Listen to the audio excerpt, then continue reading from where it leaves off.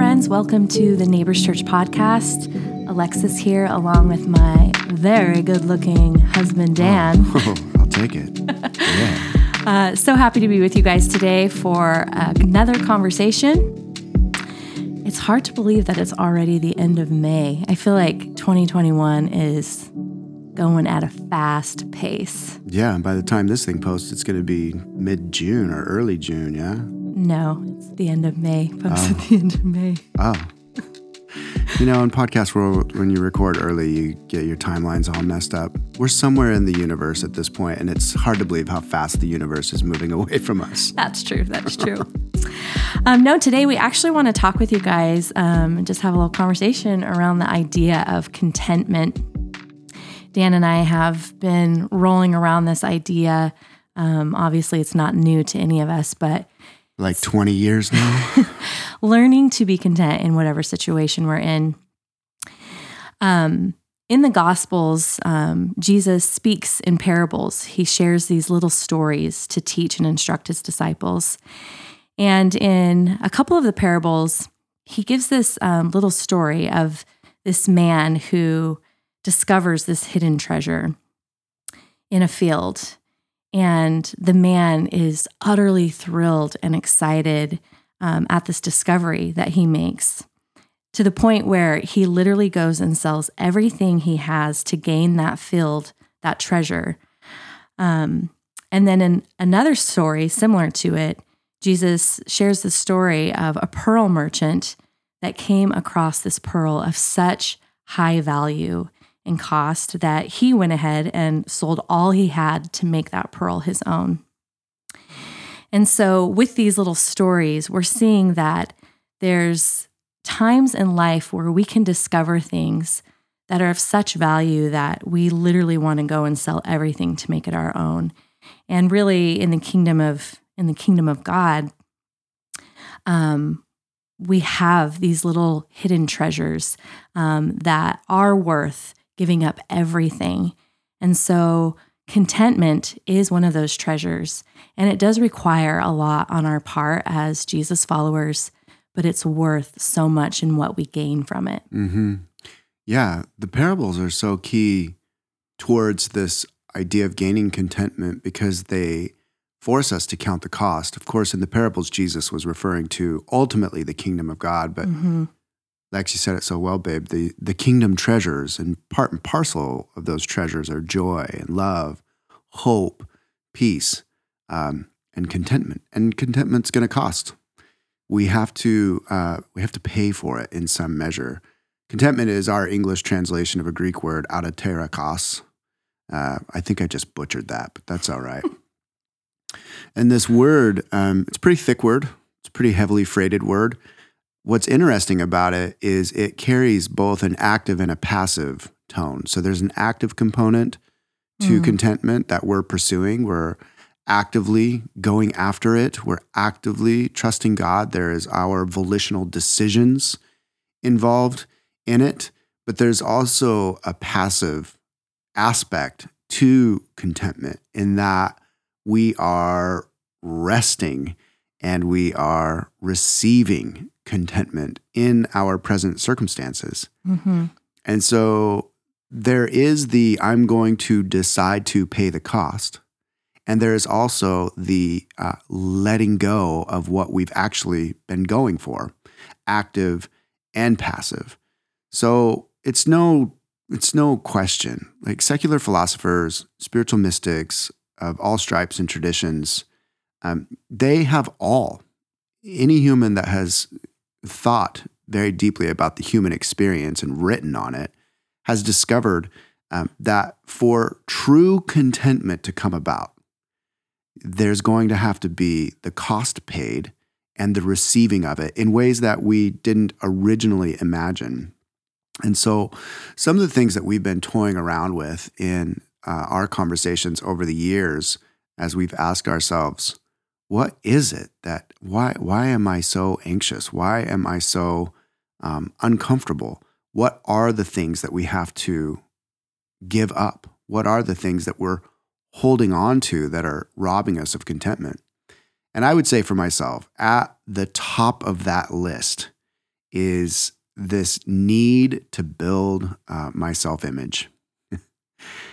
Since the fall, since Adam and Eve were separated from God and began covering themselves in fig leaves, this incessant need to present to the world who I think I want the world to perceive me as, and then failing in it so continually, produces a life of angst. Mm-hmm. It produces a life of disconnectedness from self.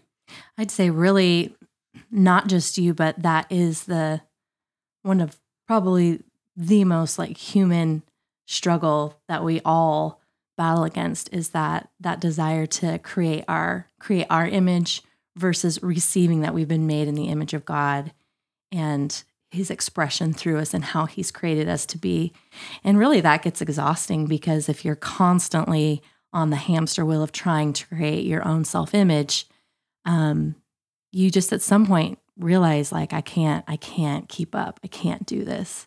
Yeah. And on the one hand, I think I would narrow your definition of all humans, that self-image creation is what causes discontent. I think I would agree with you and narrow that definition or that population down to people in Western affluent culture, because we have the convenience of self-image development. That's so true. And it's a weird thing. We're so discontent with our images. And yet Jesus seemed to always, and honestly, philosophers in all sorts of spiritual traditions have noted that the impoverished and the burdened and the oppressed, they don't have the convenience of like self-image building. They're just trying to survive. And yet it's those populations of people that seem to have a greater sense of resolute happiness and joy. And so I think that's really something for us to consider. This self-image building, this constant striving, and this disconnection from who we truly are. You know, when I think about self-image building, the false fig leaves is the metaphor that Genesis chapter 3 uses. I realize as a point of conviction that I'm actually diminishing and even dishonoring who God has made me to be. I am discontent with the Creator's wisdom and beauty that he has built into me. And there's something under the surface there that I think requires a level of humility and repentance and acceptance, that passive part of contentment. This is who God has made me. He's made me to look this way.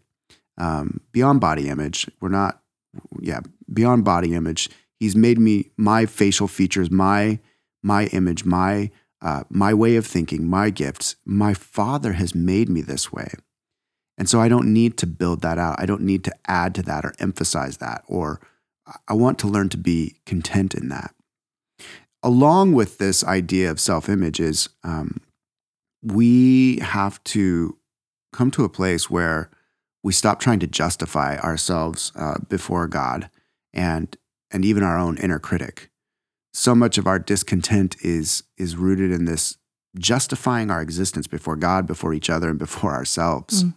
And just learning to revel in the fact that we're breathing air, that we're not mistakes, that God has given us these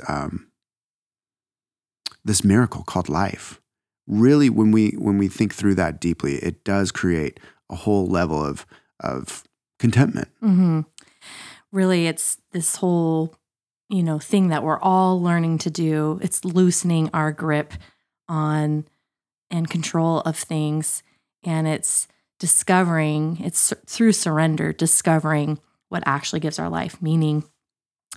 And if this actually sounds kind of abstract or intangible, especially in contrast to, that 3 steps to your best life kind of mentality, it is abstract. It actually is. And it is, difficult to wrap our minds around at times, which leads us to say that contentment has to be learned.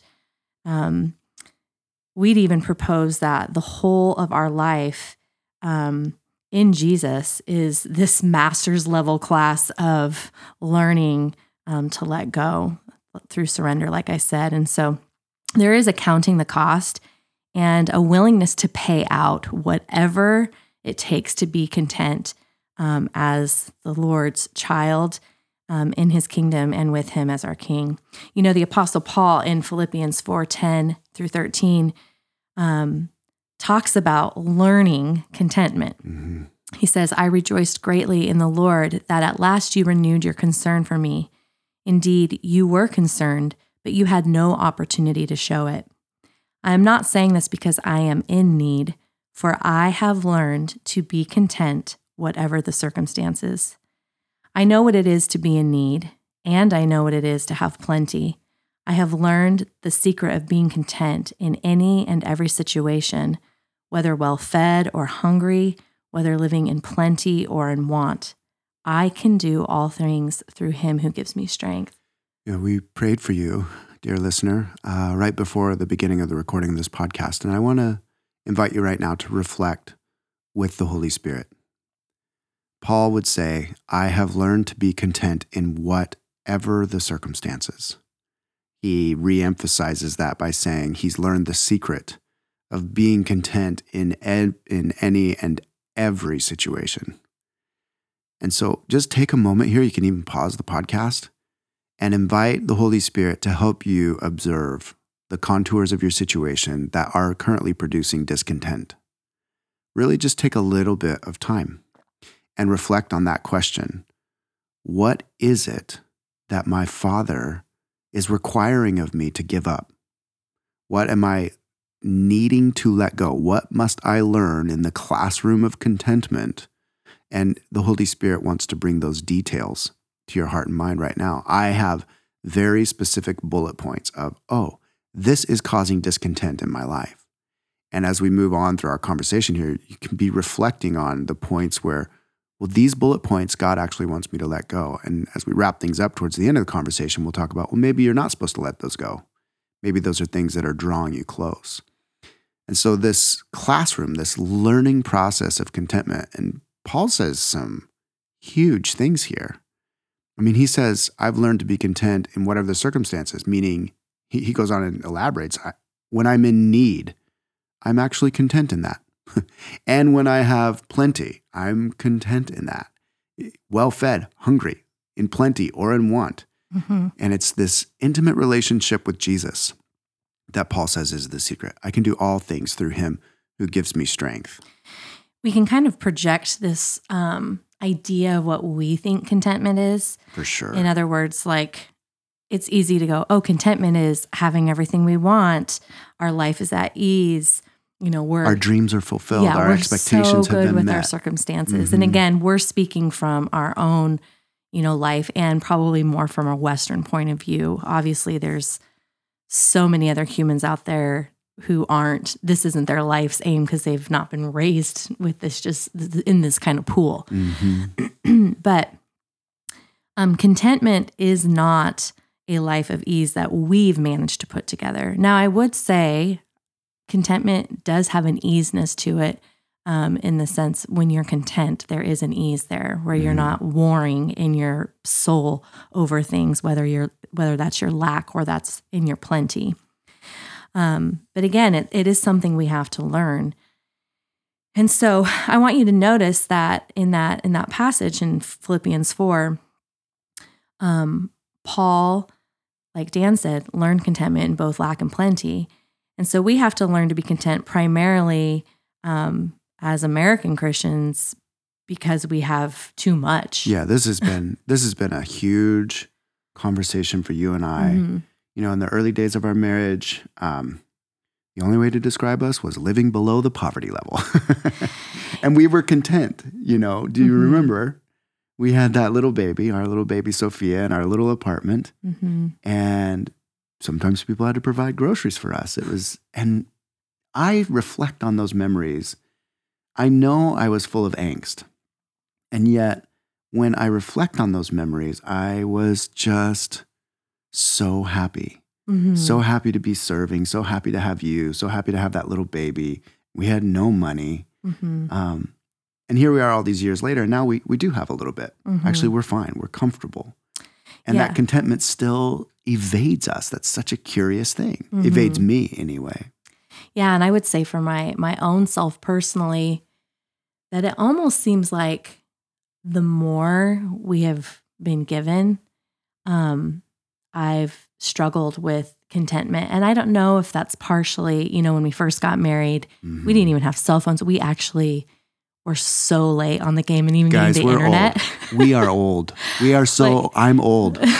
Well, and it's not that we're old, but it's just like we weren't like being super fast paced and like, oh, let's get the internet. Oh, let's get smartphones. Like we were really slow on that. Yeah, And I remember when texting came out, I was literally like, Lex, nobody's going to use this. This is the dumbest thing ever. Yeah, but just I don't know if it was partially I didn't have access to all this stuff that was out there, this world that was out there that now I do. But I have found for myself that with the more that I've been given, finding contentment in the plenty has been difficult. Do you think that the more we've been given, the discontent has been caused by comparison because you're always looking to what's next to who has more? Mm-hmm. I mean, I can only speak for my own self personally. And, it is crazy how much there's always the new house trend, and we're speaking about tangible goods, contentment in tangible goods. There's obviously contentment in, relationships, contentment in, lots of areas that aren't just related to what we actually tangibly have, our possessions. But I would say for my own life personally, certainly every house trend that comes, every, little, Instagram ad that tells me, oh, I should wear this thing or have this thing. That is so hard to keep up with. And even I'd go so far as, in our culture, health products, which I'm definitely love reading about that kind of stuff. And it's crazy how much you start to go, I can't keep up with this. And it's really going to drive me crazy trying to figure this all out rather than just saying, I'm going to be content with what I have and be wise, but also just not constantly be on the hamster wheel of there's something more, there's something more, there's something more. Yeah, I think this is the counterintuitive nature of affluent Christian culture like ours. We are discontent because we're so glutted with too much. Mm-hmm. And one of our values at Neighbors is simplicity. And I am finding it to be one of the most difficult values to hold to. It's really easy in our culture right now because it's kind of in the air. Minimalism is kind of a hip thing right now.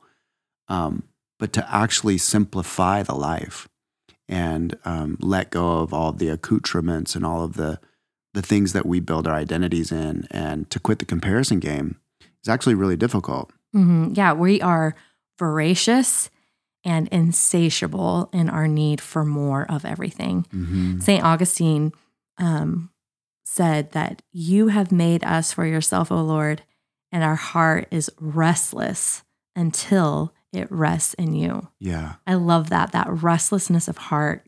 Again, it's that hamster on the hamster wheel versus finding our rest in Jesus and recognizing that he's made us for himself. And so we can find that rest in him. Yeah, I think this is something that has been coming to me over the last year or so. And it's come to me in the most simple kind of Christianity 101 ways. And it's this concept of the scarcity versus abundance mentality. I'm sure if you read in culture, organizational, or economic philosophy, this has touch points everywhere. Scarcity versus abundance mentality. Mm-hmm. And for the Christian, when we actually believe what the texts say, abundance doesn't even do justice to the generosity and the provision and the well-being that our Father affords us. I mean, think with me, friend. Your King says you are going to live forever in a perfect union with him, in a renewed earth upon which heaven has come, and nothing will ever take that from you. That is the definition of overflowing abundance. And the reason I say this has been coming to me is I've had these moments in my meditations and studies, particularly through the Gospel of John, where I've been struck with the ludicrous nature of the abundance of God and the kingdom of God. Just struck, like I am going to live forever forever and actually believing it. And it almost just works like a nuclear bomb, blowing up all the clutter that I've been basing my life in. And so, contentment, Lex and I are here kind of orbiting around materialism and comparison and trying to keep up with the Instagram life and the Pinterest weddings. And all of this stuff that we do. But it's not only that. Contentment also, we have to let go of deeper things, more abstract things like our identity. It costs us our expectations and our dreams. And this is something that goes deeper into the soul. The things that drive us, the desires that we have, beyond our material wealth and possessions, contentment comes by living out Jesus's dreams for us. I had this Oswald Chambers quote that continually comes to my mind in these conversations. Chambers wrote this. He said, "Joy," and we could just replace that word with contentment, and so I will. "Contentment means the perfect fulfillment of that for which I was created and regenerated, not the successful doing of a thing. The contentment of our Lord had lay in doing what the Father sent him to do. We all have to find our niche in life, and spiritually we find it when we receive our ministry from the Lord." I think what Chambers was putting his finger on is that we have to find deep soul contentment, learn to rest in doing our Father's will and not the blueprint that we hand to our Father of our lives. And that is a lifelong process. And I have the convenience and the great luxury, I think, of being in my mid-40s now. When you're 20, the idea that some of these dreams and expectations won't come to pass it just doesn't even register. It's just not even part of how you live your life. But as time goes on, you're forced in some ways to let those things go. Well, you realize reality is every dream you have doesn't come to fruition, and you have to find contentment in that. And again, that's going to go further into our conversation a little later around, what desire, that difference of having desires, holy ambition, and contentment, coupled with that. Yeah. The Apostle Paul, he obviously, lived his life in such a way where when he talks about contentment, you do just see he actually lived out, what he was calling disciples and Jesus followers to. He believed it. Yeah. He had seen the risen Jesus. Mm-hmm. The man had seen the risen Jesus. And it so transformed him that he let go of all the other accoutrements of identity, his religious scholarship, his elite status in both Roman and Jewish society. He let all of that go. And the man suffered beyond measure in prison and in plenty, and yet he displayed this life of contentment. Yeah, he knew that God's grace was sufficient for him. In 2 Corinthians 12, he talks about that. He says, "But he said to me, my grace is sufficient for you, for my power is made perfect in weakness. Therefore, I will boast all the more gladly of my weaknesses, so that the power of Christ may rest upon me. For the sake of Christ, then, again, I am content with weaknesses, insults, hardships, persecutions, and calamities. For when I am weak, then I am strong." Oh my goodness. We are getting into the guts of it here, friends.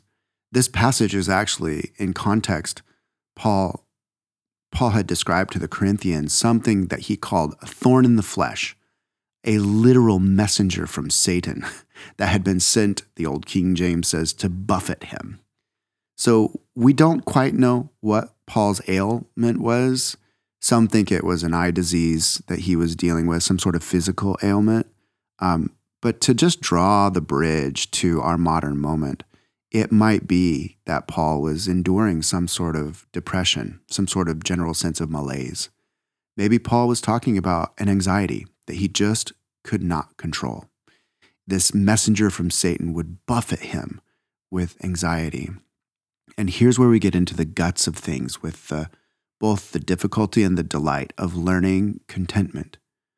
Paul asked God to take these pains from him, these points of anxiety or this eye ailment or I mean, the man, his laundry list of sufferings was really without measure. And Jesus says, no, these things that would normally cause deep discontent, I'm going to judo move it. I'm going to judo it and turn it around and let it be an emblem of grace in your life that keeps you so very close to me. This is the judo move of all of Christian orthodoxy and Christian orthopraxy.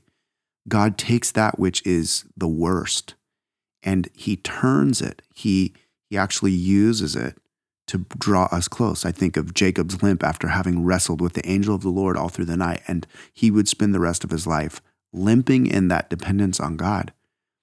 It may be that right now your deepest discontent is not of God. It's not from him in the sense that maybe it is something satanic, maybe it is something in the flesh, but you have not been freed from it. And Jesus is wanting you to hear him say, my grace is enough for you because my power is made perfect in weakness. And so Paul could say, and I'll paraphrase here for our modern listener, I'm content with weakness, insults, hardships, persecutions, and calamities for us. I'm content in the midst of this global plague. I don't like it. I don't want it. I want it to go away. I'm content in relational unrest. I'm content with the weaknesses of my body. I'm actually content with this anxiety and content even with this depression, because if the Father is not removing it immediately, then his grace is sufficient. And there is some dependence, some intimacy that he wants to birth in this. Very, very complex, friends, this idea of contentment in the midst of these ailments. And one of our goals as leaders and communicators in the church is not to create such a reductionistic black and white Christianity. This is gray area. This is hard. I think that's where it can be difficult, is we think that contentment is the absence of hard things, but actually contentment is not the absence of hard things. So well said, babe, man. And contentment is actually coming to a place where we understand and we filter all of those hard things through Jesus and with Jesus in relationship with him. I know even reading that Corinthians passage, it does put a little bit of fear in me there. And it probably does a lot of us, it's like, again, we view contentment as a life of ease. And it's hard to wrap our minds around. Contentment may be in hardship, and it may be through weakness and insult and suffering. And that's really difficult because none of us want to go through hard things. We all want to have the life of ease. But I would say, just to balance that contentment isn't all cost, though. I think we have to remember that there is something to be gained, like, the man who found the pearl of great price. There is something to be gained in a life of contentment, and there's something to be gained when we find and obey God fully. And so contentment does not mean the ceasing of action and doing and just, sitting and pondering our navels in stillness. But there's actually a pressing in and a willingness we make this discovery, we find this thing that we want to gain. And so we actively go after it, and we actively seek Jesus in it, and we obey him, and we purchase the field, so to speak. Yeah. Some time ago, we did a conversation on the cruciform life. And in this life, the life that is formed by the cross, a life that is formed by willingly losing oneself to find one's true self, I think that is the pearl of great price in this facet of contentment, the gain that we are given. I think sometimes Christian conversations, and at least in my own mind, when we read these passages, we can get so macabre and so dark, like, oh, it's all loss. You're going to die. You're never going to get out of this depression. Anxiety is going to plague you for the rest of your life. There's like no fun. There's no joy. Sorrowful the entire time. Whenever I envision Jesus, and even whenever I envision Paul, I mean, they are two very, very different personalities in my mind and two very different demeanors and dispositions. But in any of my imaginative practices through the scriptures, both of those men, they have a skip in their step, even in the midst of their greatest suffering. They have a glint, so to speak, in their eye. In the midst of great sadness, there is this intensity of joy, and that joy is doing the will of the Father. Friend, if you can boil your life down to, I am doing what my Father wants right now, in the circumstances with what has been provided and not provided, there is such a deep, contented joy that comes from that, where the resistance to or the fear of losing these things or never gaining the things that we think we need, a life without problems, which will never happen in this life, just is incredibly powerful. And so we gain joy. I think it'd be good to kind of turn a corner here and explore a key question that I think, will arise. And that is, how are we to wrestle with contentment and desire? Because like I was talking about just a little while ago, like there is holy ambition and there are good desires, and contentment does not mean completely squashing and getting rid of all your desires and just being like, oh, I'm like super chill and happy with my life. We can have desire and we can have things that we are going after, and that's not wrong. So how do we wrestle with that? This is such an important question, and I want to make I want to plant a theological seed for you. We are not Buddhists. So right now in the culture, there is, and I'm happy for it. I think it's going to bring a lot of health collectively and culturally. There's a lot of talk around mindfulness. There's a lot of talk around meditation and detachment. Those words are floating about, but they are floating about in the context of Eastern meditative practices. And for the Buddhist, it was the diminishment of desire. Enlightenment comes by losing all of your desires, detaching from your desires. And I don't know, I'm sure any Buddhist listeners can email me and correct me on this, but the way I interpret that is you essentially lose all sense of self, because desire is a big part of who we are. The Christian history of meditation and our form of mindfulness is not the denial and detachment from desire. It's actually the enhancement and reorientation of desire. Mm-hmm. C.S. Lewis was the most pointed author in this field, talking about how our desires actually aren't strong enough. And so this question, what do we do with the desires? Because we have fallen desires, we have holy desires. All of these desires unmet bring discontent, but which desires should we be discontent with? Knowing that God wants to amplify and intensify the holy desires. Mm-hmm. Yeah, so I think, it's very safe to say that we do need to be discontent about holiness in our lives. We need to be discontent. Well, let me ask you real quick, mm-hmm. babe. And I think this is a curious question for me. I love the way you think. When you think about discontent with holiness, what does that mean to you? Mm-hmm. And I think in my own life personally, a discontentment with holiness is that ever increasing desire to be like Jesus and to do what he did. And so, that might be in the day-to-day interactions that I have in my home with my family members. If I'm given toward impatience, like an increasing desire for holiness, where my responses with my family members are patient and thoughtful, versus impatient. Yeah. But this desire to be like Jesus and do what he did. Yeah. As you're saying that, I just have these words coming to mind, like that one besetting sin that you have dealt with since you were born again, since you converted your life to Jesus, or maybe since you were even a kid.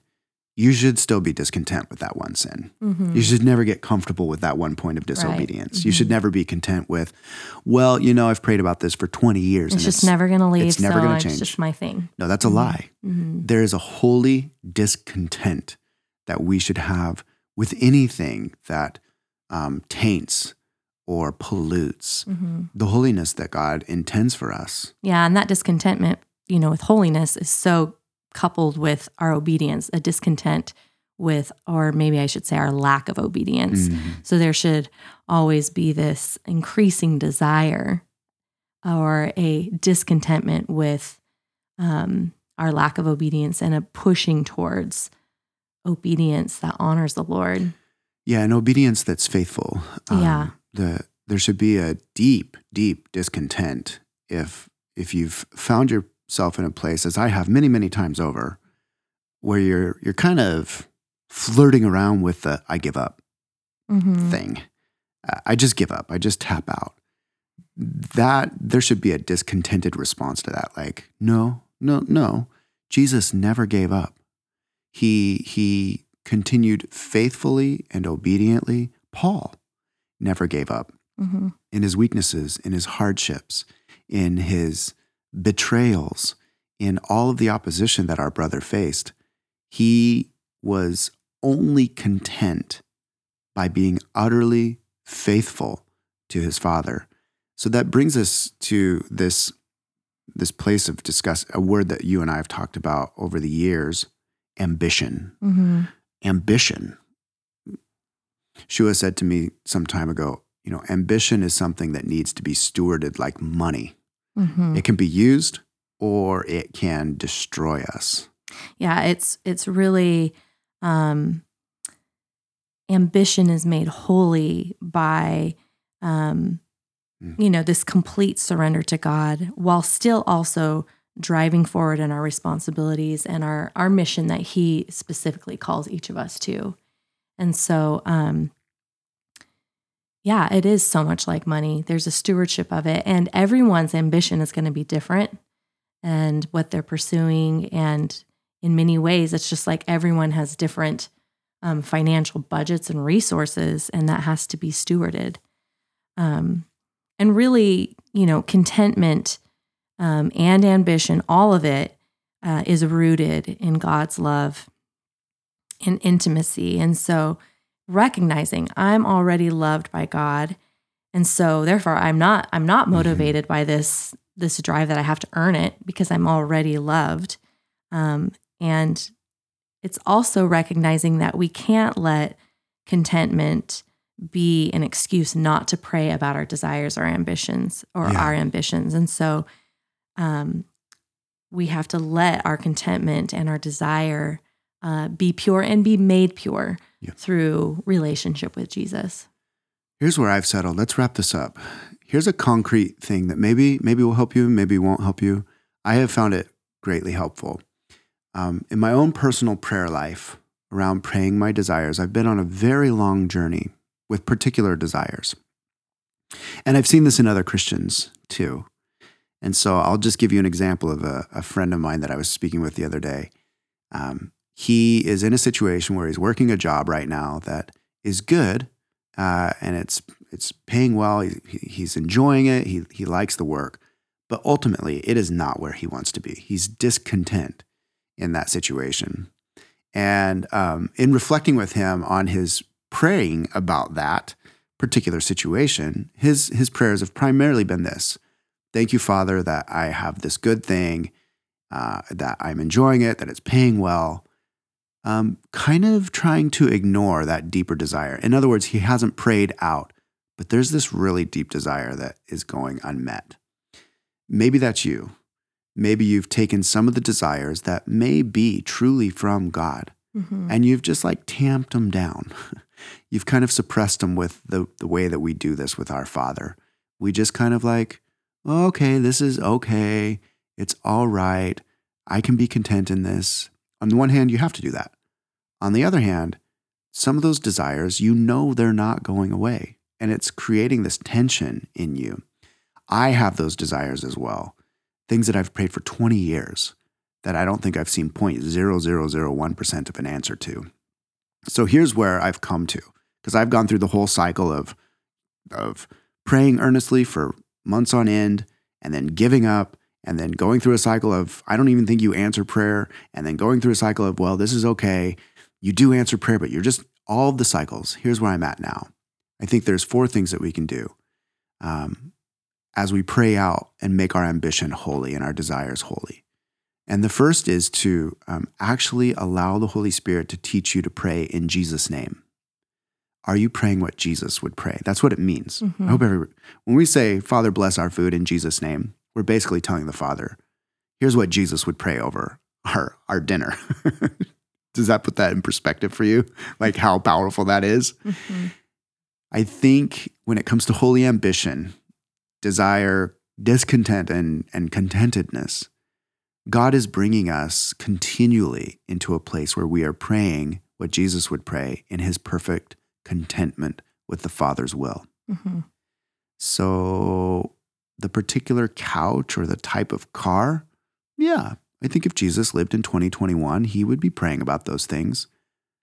But I think we don't pray about those things the way that Jesus would pray about those things. And that's what the Holy Spirit is teaching us to do. He is teaching us to actually pray our desires in the way that Jesus would pray his desires.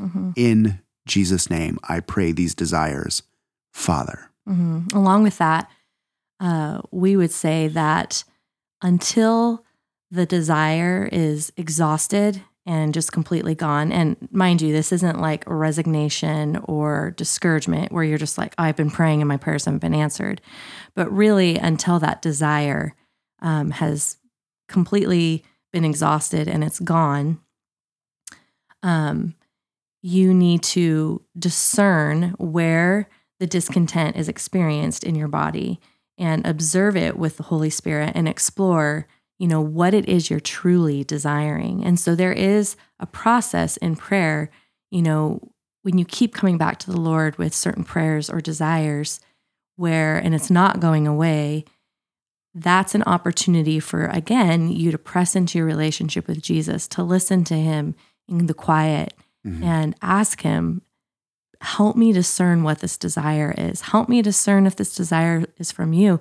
And I would say if there's silence, then you've got to keep praying about it. Yep.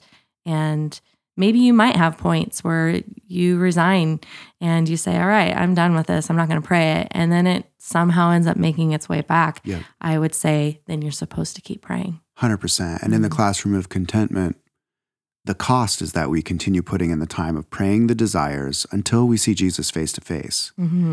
I have wrestled and come to a place where I am content almost, praying prayers that I may never see the answers to in this life. And at one point, I let that become almost a point of resignation. Well, I'm not going to pray then if I won't see the answers in this life. But I don't think that that's how Jesus would pray. I don't think that's praying in Jesus' name.